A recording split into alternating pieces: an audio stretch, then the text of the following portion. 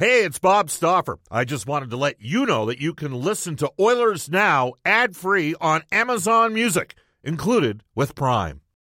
When you need mealtime inspiration, it's worth shopping Kroger, where you'll find over 30,000 mouth-watering choices that excite your inner foodie. And no matter what tasty choice you make, you'll enjoy our everyday low prices, plus extra ways to save, like digital coupons worth over $600 each week. You can also save up to $1 off per gallon at the pump with fuel points. More savings and more inspiring flavors make shopping Kroger worth it every time. Kroger, fresh for everyone. Fuel restrictions apply.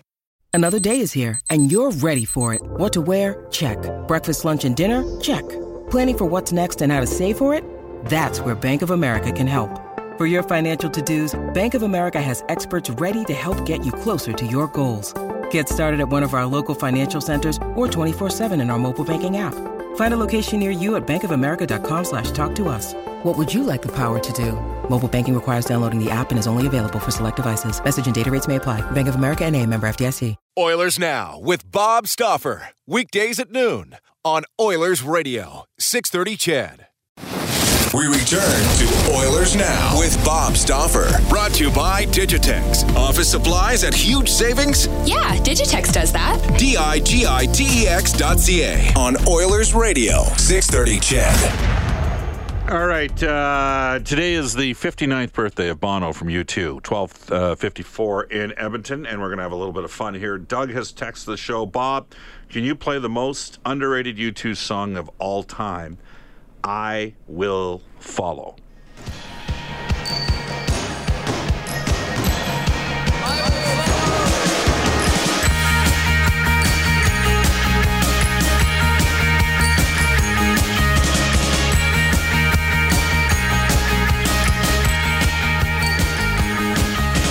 The good news for Elliot Friedman is he's not following Wayne Gretzky on today's show. But Elliot, the bad news is I'm going to put you on the spot here. How you doing, by the way? Elliot, you there? Hello, Elliot. Did we? Oh, hold on a second. There, now we got Elliot. Elliot, how you doing? Good, Bob. How are you? Good. I'm going to put you a little bit on the spot. You cool with that? Yeah. It's a little bit of an obscure question. Okay? Okay. Which NHL player has that as a goal song when he's at home? Ooh. It's really quite clever.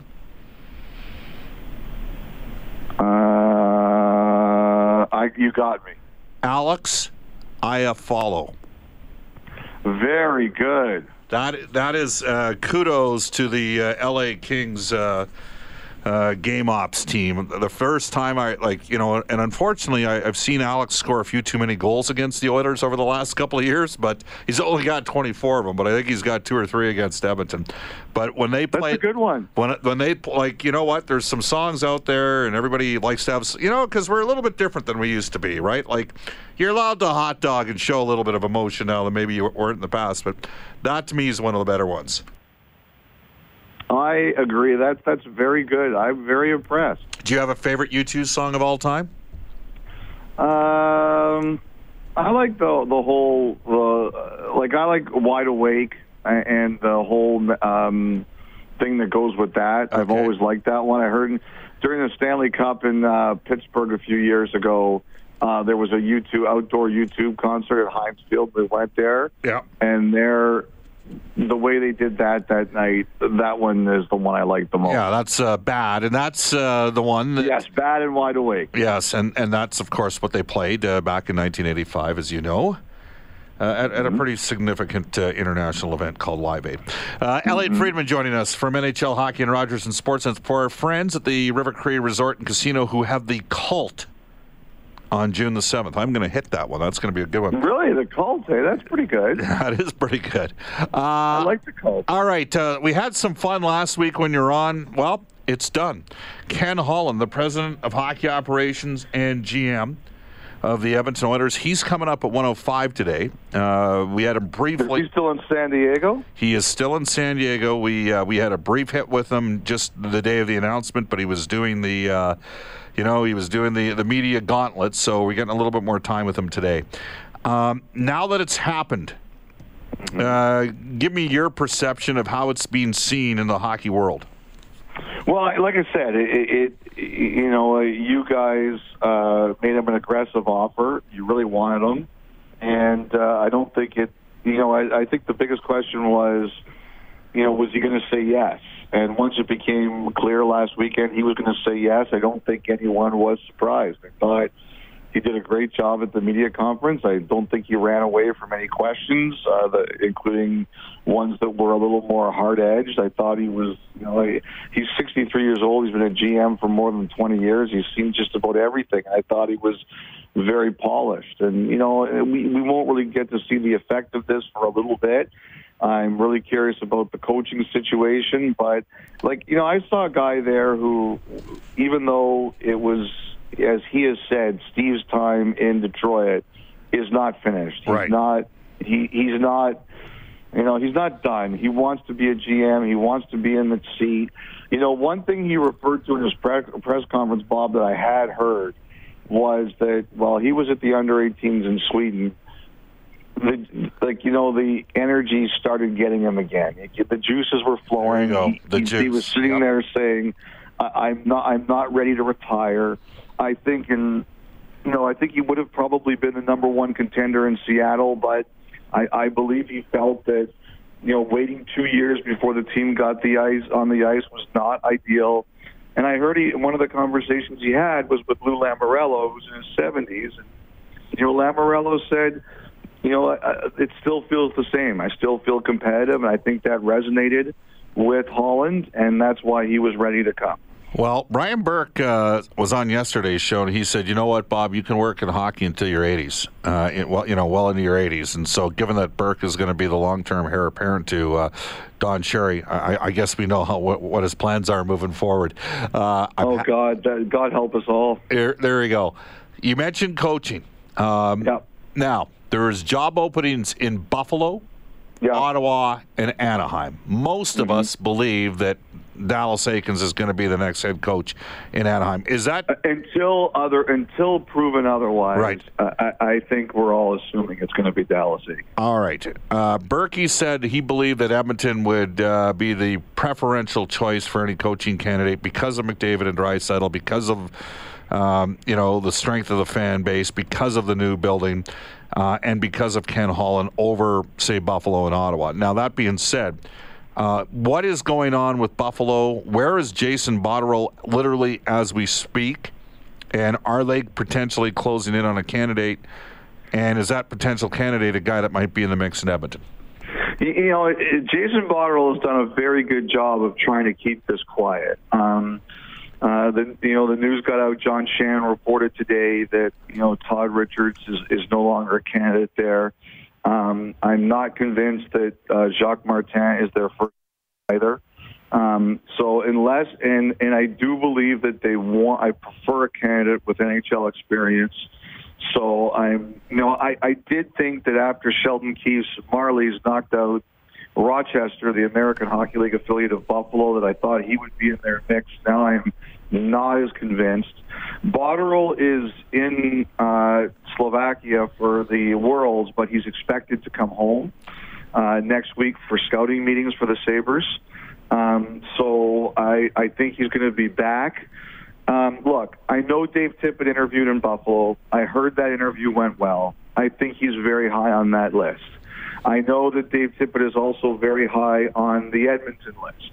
And, I believe last weekend when Holland took over, I had several people who told me, watch out for Tippett because he's the number one contender. Right. So, that's where we are. I think Dave Tippett may have to make a choice. And I think you named a lot of reasons that Edmonton would be a good place for him. I'd be curious to know, Buffalo is a team with resources too. Yes. And I'd be very curious to know if it came down to that kind of decision, who would pay more. I think Buffalo would. I think they probably would too. I can't say that 100%, but I think it would be them. But, I think that, Tippett might have to make a choice.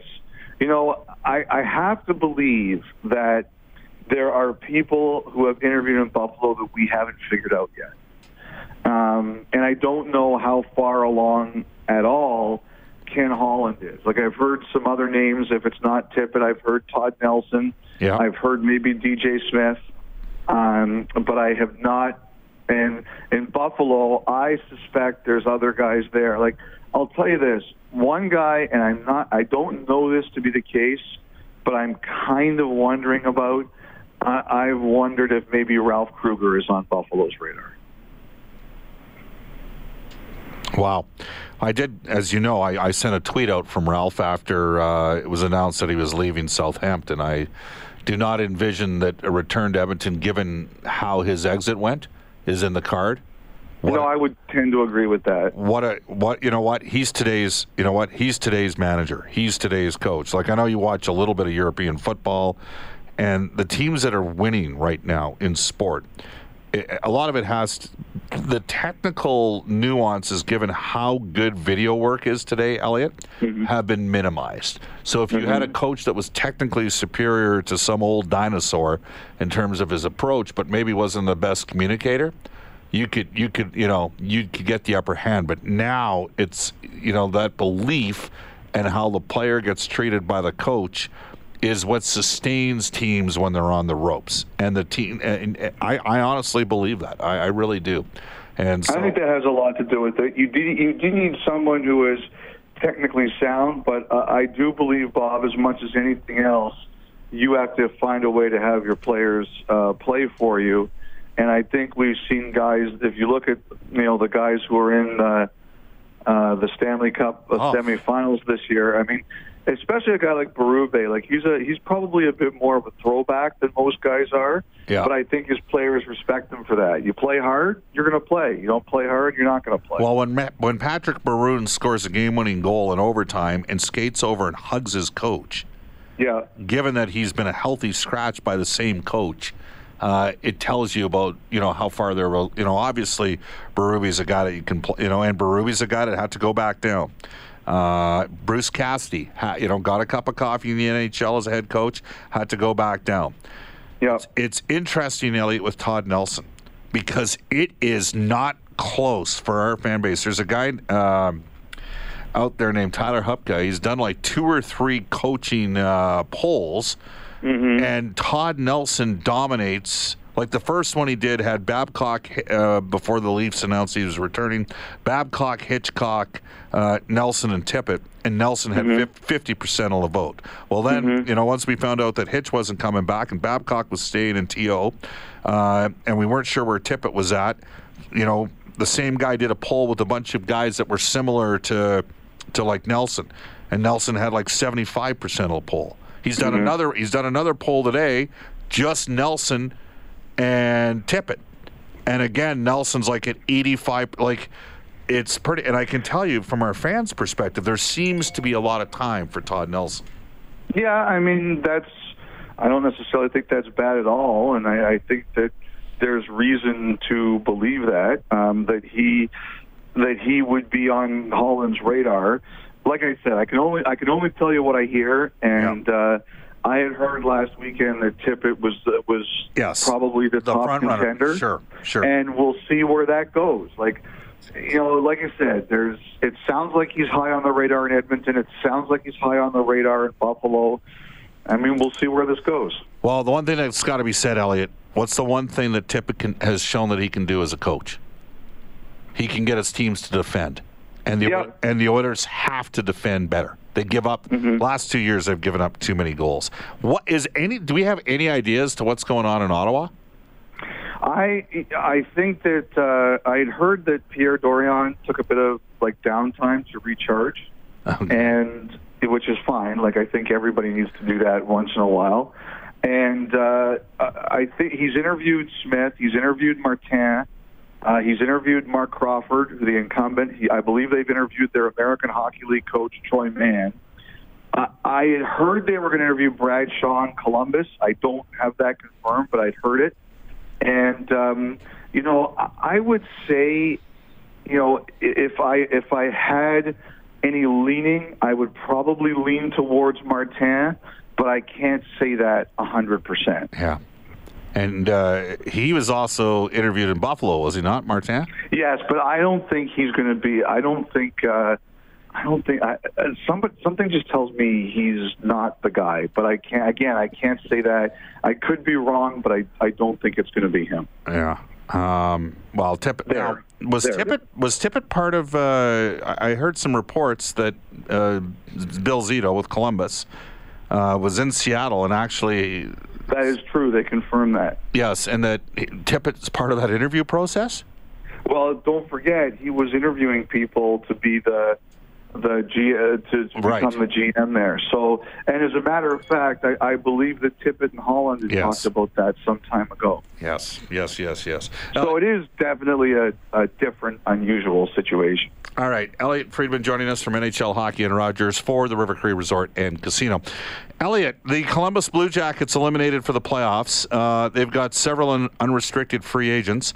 Bobrovsky and Panarin. Do they stay or do they go? Well, did you see Bobrovsky put up his condo? No, I did not see that. Yeah, I listed it for $2.95 million. I heard you were buying. Rumors of my salary are greatly exaggerated. That's just you should continue to feed those rumors, Bob. It's always good. Is it? Yeah, it is good. I'm the only guy that goes into meetings every couple of years and ends up negotiating himself down. Well, you need a better agent, but I might know one or two or 15. Yeah, I know. I'm sure you do. So Bobrovsky put his condo on the market, which means unless he's buying a house there, it's not a good sign. I think we expect that Bobrovsky and Panarin will be gone, and I don't think that's news to the Blue Jackets. Now, Ryan Dzingel played at OSU. Do you think despite the fact that he was a healthy scratch for a game, do you expect him to re-sign in Columbus?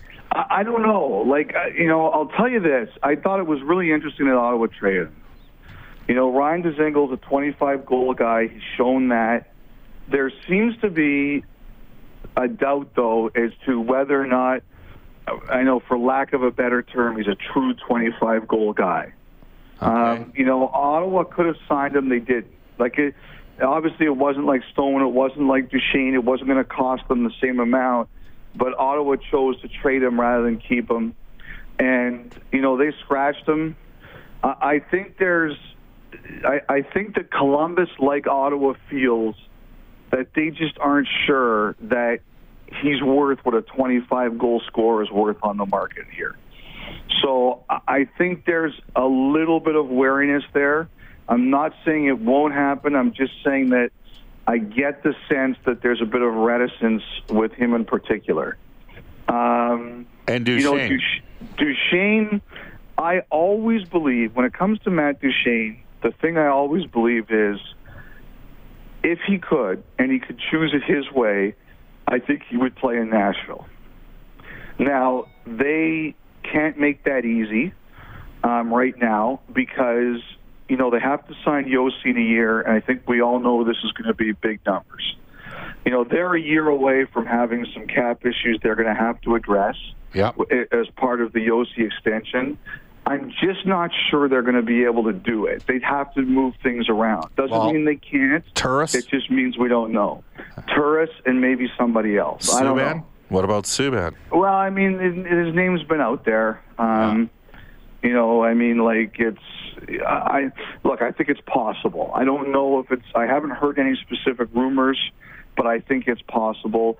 The thing about Subban is, he's really good. I found it very interesting that Turris got named the captain for Team Canada at the World Championship. Yeah. It sounds like they're going to give him a lot of responsibility. That could be really good for him. He had a really rough year. The thing about Subban is I think you can trade him because if you want to and have a lot of interest, because he's still a really good player. Turris, who I think has been a really good player, just wasn't this year, and he's got 5 years left. I think that one trade's going to be, in terms of the interest, one trade's a lot easier than the other. Milan Lucic. Yep. How do you see that playing itself out? Well, I just I don't know if I said this with you last week. I can't remember, Bob, but when you guys were trying to trade him last year, I just heard the ask was really high. Yeah. I heard it was really, really high. And the teams and I think there were some teams who were willing to consider it, depending on what it all meant. Yeah. But they just didn't. They weren't willing to do the ask.